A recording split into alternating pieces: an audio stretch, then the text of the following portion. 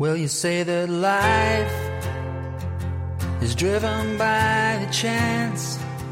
You could have been an astronaut given the right circumstance. Hello, I'm Lawrence Jones and this is my podcast. Today I've got Chris Smith with me in the studio. Chris, I've known him for a long time actually, since the really early years of UK Fast. He's an incredible character. He's brought podcasts to life, probably before anybody else was doing them. And he's also somebody who's making science fun and engaging. He's got millions of followers and hundreds of millions of downloads. He's the man behind The Naked Scientist. Luckily, he's wearing his clothes today. Chris, tell me all about it. Well, thank you for having me, Lawrence. What I do is I'm a medical doctor. I'm a consultant at Adam Brooks Hospital, which is Cambridge University's teaching hospital, and I do that for half the week. The other half of the week, I take my clothes off and I become the naked scientist. And this is actually something I started when I was a medical student, a PhD student at Cambridge. Because in the middle of that PhD, I found myself with a little bit of free time on my hands and I started a radio show all about science because I didn't think there was enough science in the media at the time to really inspire the next generation of people to go to university and study science. And in the course of developing that radio show, which was on a small-scale commercial radio station, initially I got the show airborne by buying airtime off the management. I persuaded them to sell me a year's airtime because I thought there would be scope for doing this. And I went around and raised all the money and I bought the airtime off of them. And we started this show. But the thing that struck me was it was a small-scale commercial station. It probably had 5,000 or 6,000 listeners that we were getting to on a Sunday evening when we were doing our programme. But it was an enormous amount of work across a week to make a programme that then actually, if you lived outside the broadcast area or if you didn't have the time to listen at the time it was on, then you missed out and there was no prospect of ever recapturing that learning.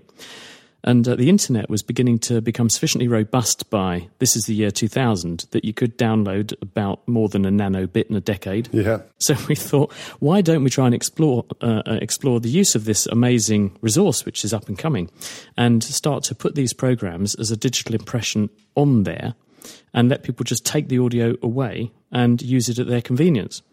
And it didn't take many more tweaks to then have a system where actually people could sign up to an RSS feed and push the stuff to them as a subscription every week. And so this is like 2001. And, does this sound familiar? Because a few years later along comes this concept that got dubbed podcasting. And the rest is really history. It is amazing when you consider that it was so early on.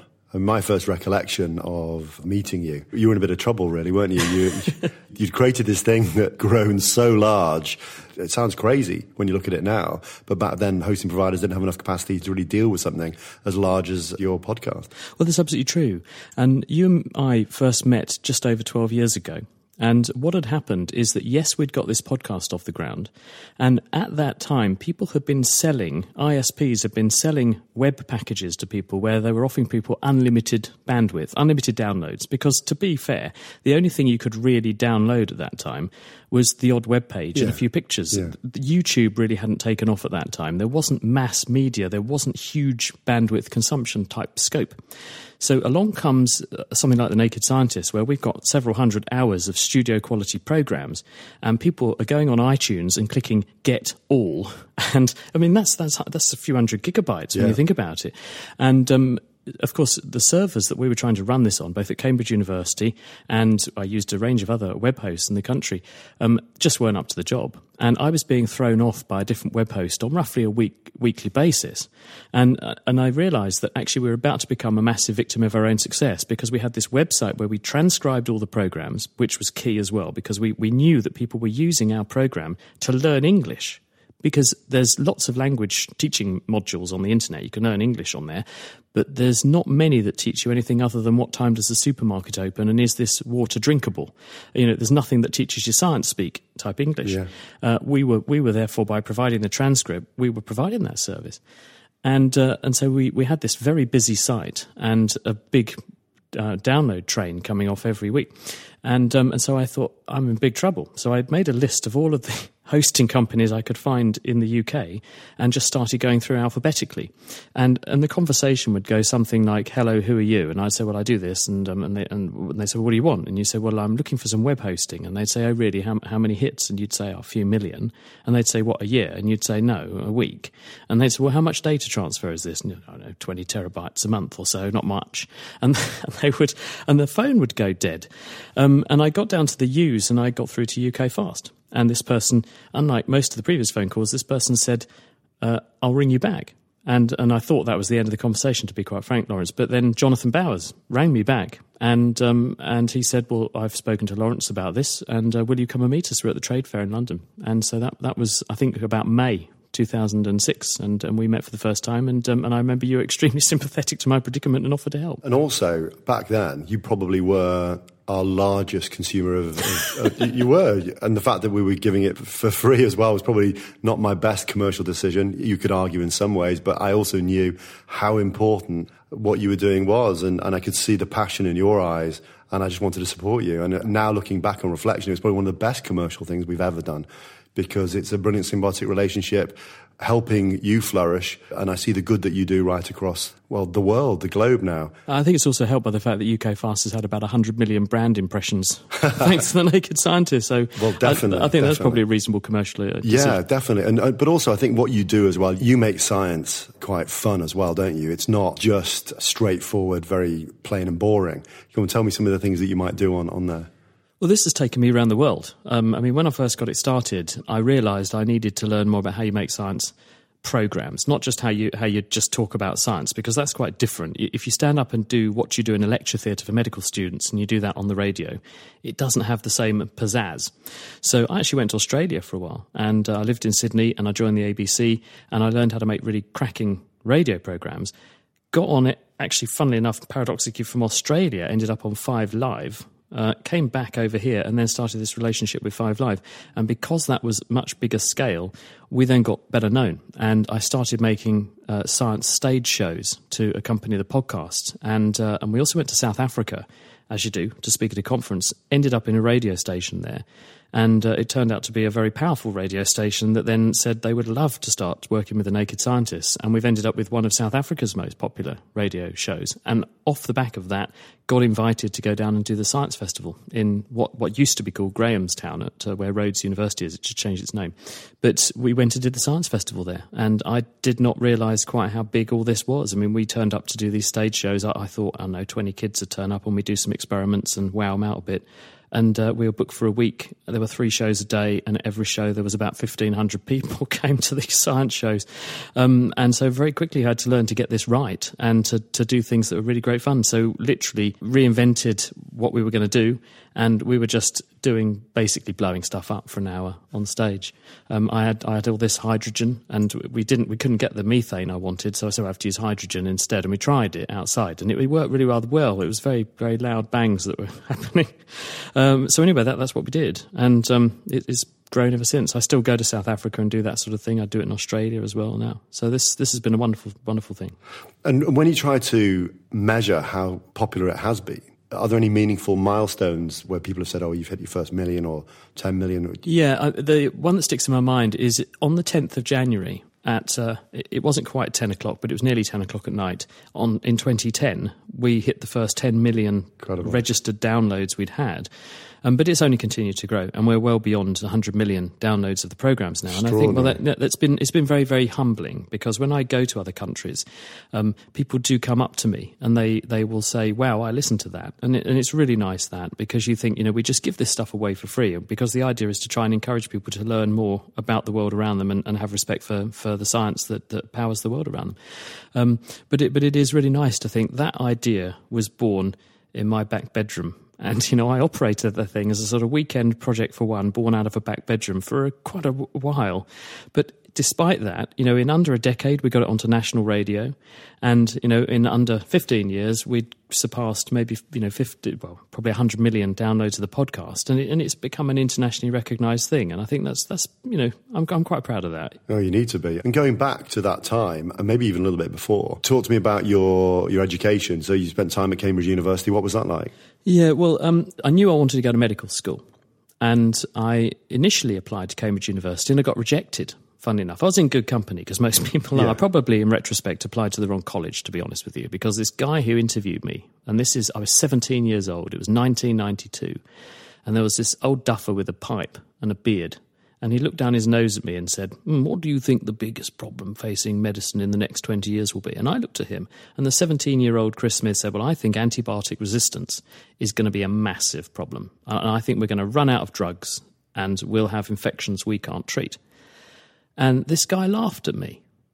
Now, I just made a radio programme on 5 Live last night, and I had 3 of the world's best microbiologists on there, and the topic of discussion was what we're going to do now we're running out of antibiotics. So I know who was right. Part of me thinks, well, I hope that guy got MRSA.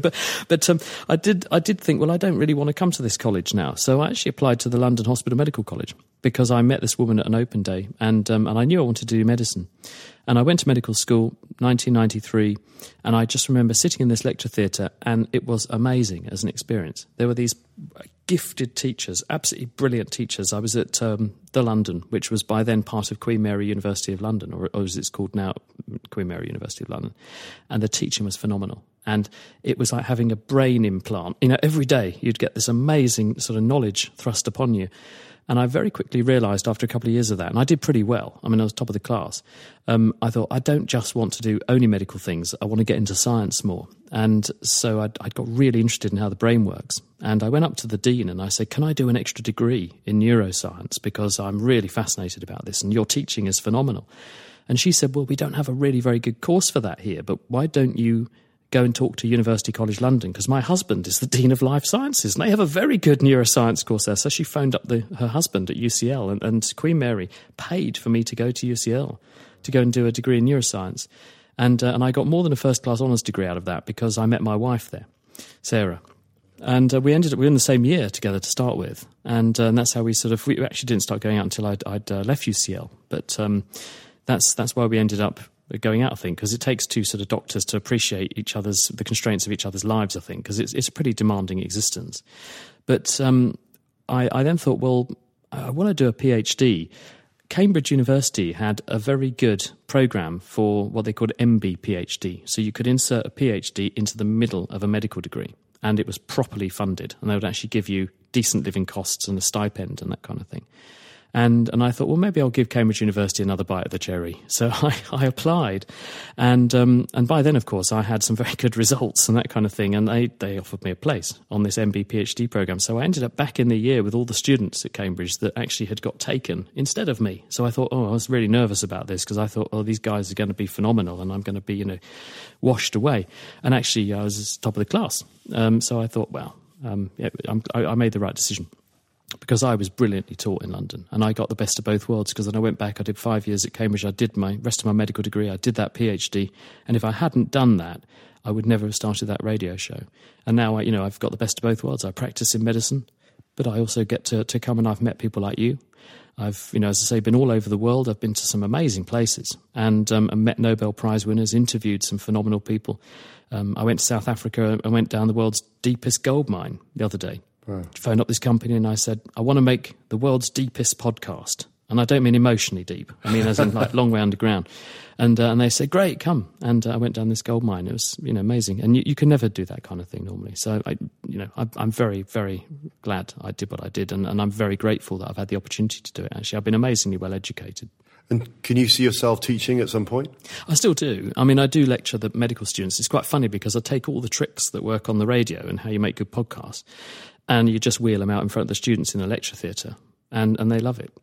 So the same tricks work, whether it's a radio programme or a lecture. You need to share some of these tricks, because you've got a little bit more of a successful track record that I could do with picking your brains on. Well, I think that the key is actually humour goes a long way. Mm-hmm. And I think if you make things dull and boring, then people will perceive them as dull and boring, and they'll treat them as dull and boring, and they'll switch off. Whereas if you make things interesting and rely on the fact that people need to be stimulated and not bored to death. Entertained. It works wonders. And so I throw in the odd joke. I don't take myself too seriously, but the message is there and the message is clear. And I think if you can get people thinking, that they're guessing where you're going to go next. What are you going to say next? They're almost anticipating. It's almost like a surfer on a wave, and that wave's their understanding. They're anticipating where you're going to go next, and it keeps them in the equation because they're guessing along. Oh, is he going to say that? Is he going to say that? Yes, I predicted that, and then they feel good because they know that they're on your wavelength. And I think that's a part of a successful sort of communication strategy. So, have you got to a point now where the podcast is now a life of its own? Yes, in the sense that my game plan long term has been very much not, this is about me. The reason we created The Naked Scientist is that if you look at science media, if you look at all media actually, it's all dominated by a freelance industry because no one wants to give anyone a job. No one wants to give anyone any kind of security because that's a risk. And therefore it's really difficult to develop transferable skills, to learn those skills, share them as a group and share out your skills to make the greater good, the bigger entity, get bigger.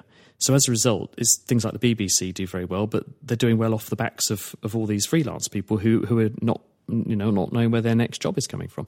So we created The Naked Scientist with the idea that we would create this umbrella brand that then people could work on, they could contribute to.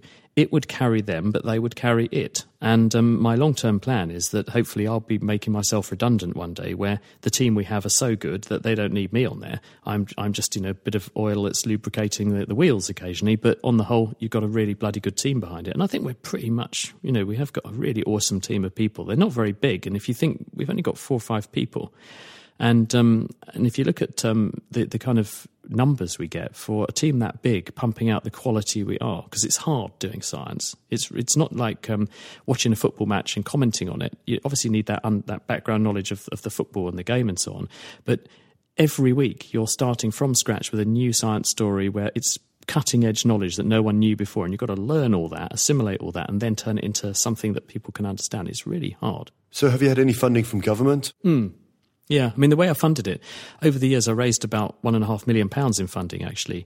That funding came from various grants. There's the Engineering and Physical Sciences Research Council, which is one of the government's biggest funding bodies. They fund physical sciences in the UK.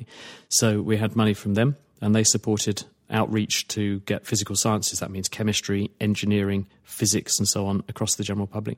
And the Wellcome Trust, who are based in London and are an amazing organisation. They were relentless in their support for us in the early days, and I would be nowhere if it hadn't been for them. They gave me my first big grant, and they gave me a sequence of large grants in the end, actually, which enabled me to take on staff, because when I first started all this, it was just me. I'd stay up all night kind of making these programmes, then transcribing all the programmes, and I'd turn up at the BBC, and they didn't pay us anything. I said, look, I don't want any money. I'm not good enough to get paid yet. Just give us the airtime, because that was the valuable thing. We realised in the early days that's where the value was, get the programs made. But luckily that has changed. And about the late noughties, so 2009, Rolls-Royce joined the equation because they wanted us to help them to make compelling programs about metallurgy and materials science for their jet engines, so that they could recruit the next generation of metallurgists and engineers into their company. And so we've been working with them for a decade now, and that's been a wonderful experience. And then it's other entities like yourself who may not have given us hard cash, but have given us something extremely valuable in the form of support, knowledge, the ability to discuss things and bounce ideas off each other, and the servers and so on, the bandwidth that you've contributed. We wouldn't have been anywhere. We'd have died a death, Lawrence, if UK Fast hadn't got involved. And I'm not just saying that because it's you. I mean it. Well, it's lovely to hear. Podcasts have become very popular now. Yet you've grown yours at a time when they weren't popular. So you defied gravity. What advice would you give somebody trying to punch through? Because there's a huge array of podcasts when you go out there. You go onto iTunes or SoundCloud, there's a whole list of them. How do you punch through and make yours stand out from everybody else? I've always been relentless in my pursuit of excellence. We're driven very much by reputation and trying to be the best. And that won't let you down. I think if you aim high and say, well, I'm doing my best, no one can ask for you to do better than your best. And I think be open to the fact that people know how to do things, seek advice, don't make the same mistake twice. I don't mind people making mistakes, but if they make them twice, I do. So we learn from all our mistakes, and we've made loads of them, but that's how we got better.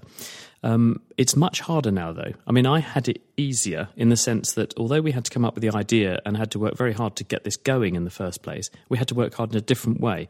Now, It's not so much the fact that people are unfamiliar with this and we're trying to get people to embrace something new, which was what we were grappling with. Now, there's such a huge amount of competition and the barrier to entry is really high because you've got major players like the BBC who are putting out all their programming and their production values are really high. So someone who comes in with a laptop in their living room is going to really struggle to get the same traction as, you know, when you're offered, you could download a whole suite of stuff off BBC Sounds, which is the new app that the BBC have released recently. It's a really hard sort of barrier because, you know, you're trying to compete with something that spends $4 billion plus of license fee payers' money every year on production. So they should be good, you know, and they are good. So I think the challenge is different these days. And if you can find something, and it worked for us because we were doing science and people thought science was boring and it had to be boring and therefore there was not much made because they didn't think people would be interested in it. We came along with an ability and an idea and a concept we knew a lot about. I think if you can find something that you're really interested in, you've got passion for it because you're going to need a lot of that and energy, and you know more about it than anybody else, or at least as much as the best people, you've got a really fighting chance. And just do it. Have fun. And if you're having fun, who cares if 1 million people download it, at least in the early days? Just do it because it's fun. So obviously, Chris, you've been all the way around the world with your podcast. What's the most unusual or bizarre situation that you've got yourself into? Well, someone rang up a radio show I was on once and they said, how many organs can I donate and still remain alive? Which... It was actually, funny enough, is at the time of the global financial crisis. So we were sort of joking, saying, is this person capitalising on their internal assets in some way? That's amazing. So you mentioned when you first came on the fact you do this podcast naked. Well, I didn't say I'd do it. No, I said I occasionally take my clothes off. And that wasn't a lie because I did get persuaded to actually appear in the studio clothesless. Well, we've seen the photos. Yeah. Now, you see... that was Cambridge University's alumni magazine. And they said, well, we're quite interested in what you're doing. We saw the alumni would like to as well. Now, I didn't know how many people got the Cambridge University alumni magazine. I was a bit naive at that time. And so I said, I'll do that, yeah. And Helen Scales, who was on the programme at the time, she said, she was good sport. She said, yeah, OK, I'll do it as well. And then my friend Brian, he agreed to appear in the photo as well. And we rearranged all these microphones in strategic positions so that we could sit there, nothing on. And this photo came out. The next thing I know, honestly, my mailbox exploded with these people all around the world who'd got this thing, and all these straight-laced American people who were saying, what on earth are Cambridge University doing with this? But it worked incredibly well. I mean, they saw that it was a joke, and it was great marketing, and it served me very well. Well, we carried that joke on today, actually, when we were talking about you this morning, and Jamie, our sound engineer here, and when he said that, what, the naked science is, I said, yeah. And we were joking, saying you'll always turn up in just a dressing gown. I thought you were going to say perfect face for radio, which is the other thing that's occasionally levelled at me. But. So there's a massive skills gap in education, particularly in science, particularly with women in science. How can you help bridge that, or is there something we can all do? Well, things are getting much better for the women in science side of things. I mean, if you look at the figures I've seen, and I was talking to a friend of mine who's one of the deputy vice-chancellors at one of the Australian universities, actually, of people going to university in Australia, it's very broadly similar here, 65% are women. Right. So men are actually in the minority. In some science subjects, it's certainly true that there's still more men than women. But then I don't think we should be prescriptive. I think we should make sure that actually the workplace supports family life. Because if you ask people, particularly in things like medicine, why do you do the specialty that you do? And very often people are forced to make a very tough decision between, do I want to have kids and a family or do I want this career? And I don't think that should be the case. I think if we made the work environment better for everybody, then people wouldn't be put in that position. Now, in terms of sort of the skills gap, that's a big worry for me because the figures I saw the other day suggest that in the next decade or so, the number of positions we need with people who know how to write computer code is not measured in the hundreds, it's not measured in the thousands, and it's not measured in the single millions either. We're talking about millions of people needed, and we just don't have them. The evidence is that people are not going to university quickly enough to study this stuff. And so we've got to inspire these people. And so I think part of my role, part of my duty is to try to make people love and appreciate science as much as I do, because I think if you do that, then you're more receptive to the idea of people then saying, well, what shall I study at university? Well, I think I should study something which will enable me to then go into these sorts of things. And so I think that actually by super serving, even the people who are being super served, you're still doing something, because I think there are probably people who download our programs and they would download any science program. They're probably a science geek already, a bit like me, but who cares? Because if it does give them that extra bit of edge and they become a captain of industry or they become the best coder in the country, then we've done our job. And so I think we shouldn't just try and serve everybody. We should try and get as many people as possible so that we capture the odd one or two who are going to be the special ones, and then really encourage them. Do you think coding as a language should be compulsory in schools? Yeah, like English and French, maybe. Yeah, definitely. Because when I grew up, I had one of the first BBC microcomputers in the country. I can remember I didn't drive. My mum drove me to Cambridge, and I went to the Acorn computer store. And I bought this BBC Model B microcomputer, and I learned to program the bloody thing. And BBC Basic, I realise now how amazing those machines were and how clever those people were when they built that. And I actually got to meet the person who wrote a lot of the code and designed the chips for that. I had the person on our programme the other day, actually, and it was, I said this is like 40 years ago when they were doing all this work. And you think these people were incredibly bright. And that legacy of doing that meant that I didn't touch computers because I was then in that Windows black hole that came along for 20 years. No one did any coding because Windows, you clicked on things, and there was no incentive for a person to learn how a computer worked. And so for 20 years I didn't really touch it. And then along comes a friend of mine and invents the Raspberry Pi, and I thought, well, okay, I'm going to get these people on our program, and in order to find out whether or not what they're saying is really true, I'm going to put this to the test. So I just went and bought a Raspberry Pi. I thought, let me see if I can learn a new language, because I'd never coded in Python and PHP before that. So I just went and bought one. And pretty quickly I became pretty proficient. And it was thanks to the legacy of that BBC Basic from the early days of learning that language that I then was able to then understand how you write computers, and I wasn't scared of it. So I think, yes, absolutely, in the future it's so important that we understand this stuff. I think that probably on the curriculum, alongside learning a foreign language, there should be a computer language as well, just to give people the idea of the structure, if nothing else. It's hard to imagine that in schools here in Manchester that some of the schools wouldn't have computers. We run code clubs. We work with nearly 60,000 kids, around 60 schools. And everything we do in those schools is free of charge. We've never charged a penny for it. We even run teach-the-teacher sessions when the teachers have come to us and said, we're a little bit intimidated of how to run these and how to do it. When schools say to us, we would love to have you in there, but we haven't got computers for the children, we've taken UK Fast Space and we've taken our great teachers. And we've built a charity now called UK Fast Education Trust, and we're building Raspberry Pi cafes. So thanks to your friend who's been inspirational. Eben Upton, who was one of the inventors. Incredible inspirational people to come up with something so but innovative. This thing is less than £30. Yeah. And a lot of the code that runs on the Naked Scientist website, I actually wrote on a Raspberry Pi. You shouldn't try and run our website on a Raspberry Pi because it will run incredibly slowly. But you need the kind of service you've got here. But a lot of the code was actually, for some of the stuff, was developed on there. And going back to the person who developed the BBC computer, was that a BBC project? No. Actually, it was interesting. I had a conversation with David Braben, who's a friend of mine now, and he's an angel investor in Cambridge, and he owns Frontiers, who make a lot of computer games. Big company. They floated that about 5 years ago, I think. But I've worshipped David Braben for years because when I was about 8 years old, I bought this computer game, Elite, along with a million other people. It was one of the biggest selling games for the BBC microcomputer in the 1980s. It was a phenomenal game. And David re-released it as Elite Dangerous, which they crowdfunded the re-release, and they raised more than £1 million to crowdfund the development of this new game. And David was involved in the development of the Pi.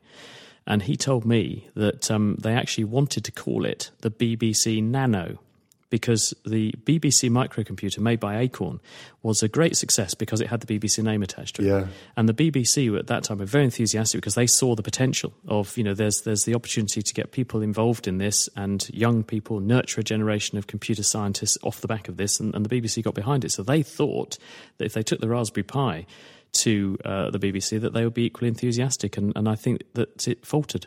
I don't think the BBC realised the potential. And I think I'm not talking for the BBC. I'm not part of the BBC organisation. I just provide them with programmes. I think that they probably missed a trick because it didn't get called the BBC Nano, it got called the Raspberry Pi. But I think it's done brilliantly well. I mean, it hasn't certainly not caused a problem, because if you think how many millions of units it's moved, they've done incredibly well. Amazing. It's amazing technology, but I think they could have, we've bought thousands of them. Even better if it had been BBC Nano, perhaps. Yeah, we've bought thousands of them and have given them out in schools, colleges. I mean, it's just amazing that you can have, for what people would spend on 1 month's subscription on some mobile phone networks, you've got a computer. And it's a computer that, with a very few rudiments, you plug a keyboard in and plug it into your television with an HDMI cable. You're now coding with completely free software. You can download Linux, you can download PHP and Python. All these things are open source. And you can learn how that environment operates in a very safe way. You can't brick this thing. If you mess it up, take the card out, reflash, put it back in. Whereas if you messed your desktop up, that's a few hours' work to fix it. So it's brilliant for kids. And my kids, under the age of 10, understood how to SSH into a headless terminal over a home network, and they could write little things. And I think they achieved a lot with that. I mean, it's an amazing thing. I think those guys deserve a knighthood, to be honest, because they've got thousands of people learning new languages and getting a new kind of momentum behind computing that just wasn't there before. Well, and also just the fact that they're enabling us to help enable schools. And we couldn't do that. If the computers cost £1,000 each, we wouldn't be able to afford to do that.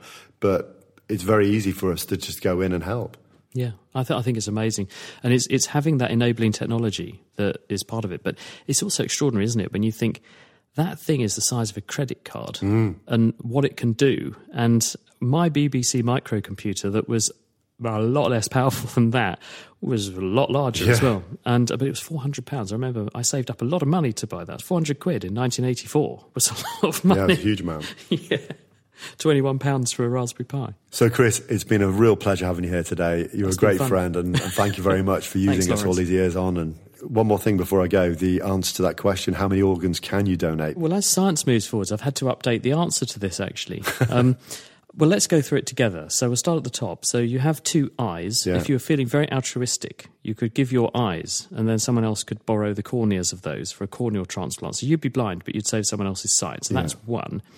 Then if we go down into the chest, you've got 2 lungs. You can manage with 1, so that's a lung. That's another one. Down into the abdomen, you've got intestines. Well, you don't need those. You could actually survive without that. You could have total parenteral nutrition and be fed through a sort of tube into a vein. So that's the 3rd one. You could give a chunk of your pancreas. You don't need all of it, so you could donate some of it to someone diabetic, and that would sort them out. You've got 2 kidneys, so you could get rid of one of those, and someone could be spared the necessity to have dialysis, so that's up to 5. There's also skin, which is your biggest external organ, and if you're a rhinoceros, that could weigh 250 kilo. I mean, it's huge. I've been called a rhinoceros in my psychometric profile, yeah. 250 kilos of skin, Lawrence. Feels like that sometimes. So skin and skin grafts save a lot of lives when people have burns and things like that. So that's at least 6. Then your blood, bone marrow, is an organ in its own right, because although it's distributed all over the place through all the nooks and crannies in your long bones, it's a complex 3-dimensional architecture of cells. And so those blood bone marrow stem cell transplants save thousands of lives around the world every year. So now we're up to at least 7. You don't need all your liver. And the liver has an amazing regenerative capacity, so you could chop off 4/5 of your liver, and we actually do this as transplants. We actually take 4/5 of someone's liver, leave them with a 1/5, give the 4/5 to the recipient, who then regenerates a working liver from the 4/5, and the person left with 1/5 grows a whole new liver. Wow. So you could do that. And then there's a few other nooks and crannies, nods and sods that have come along because of science in subsequent years. Ovaries is a good example. If you're an identical twin, you could take your ovaries out, give those to another person, and they actually can re-establish their own fertility from your ovaries operating in them. Obviously, if you're female, helps if you're female. The scientists have done a uterus transplant. You don't need a uterus, but you can transplant one, and they have done successfully. I'm not sure about the male equivalent yet. I don't think anyone's actually successfully done this and made something that's successful as well. But I'm sure it wouldn't be, too difficult if pun you wanted intended, to. Yeah, pun intended. So I reckon the number's north of 10 or 11 different things that you could do this for now. I'm feeling a bit squeamish after that. I don't know about you. Well, anyway, it's been absolutely fantastic. It's been fantastic. Thanks for the chat, Chris. Lawrence. Cheers. Well, you say that life is driven by the chance So if you enjoyed this podcast today, please recommend it to others and like it and give us a review. I'd greatly appreciate that, and I'll see you next time. Life is strange, but we don't change. We don't change.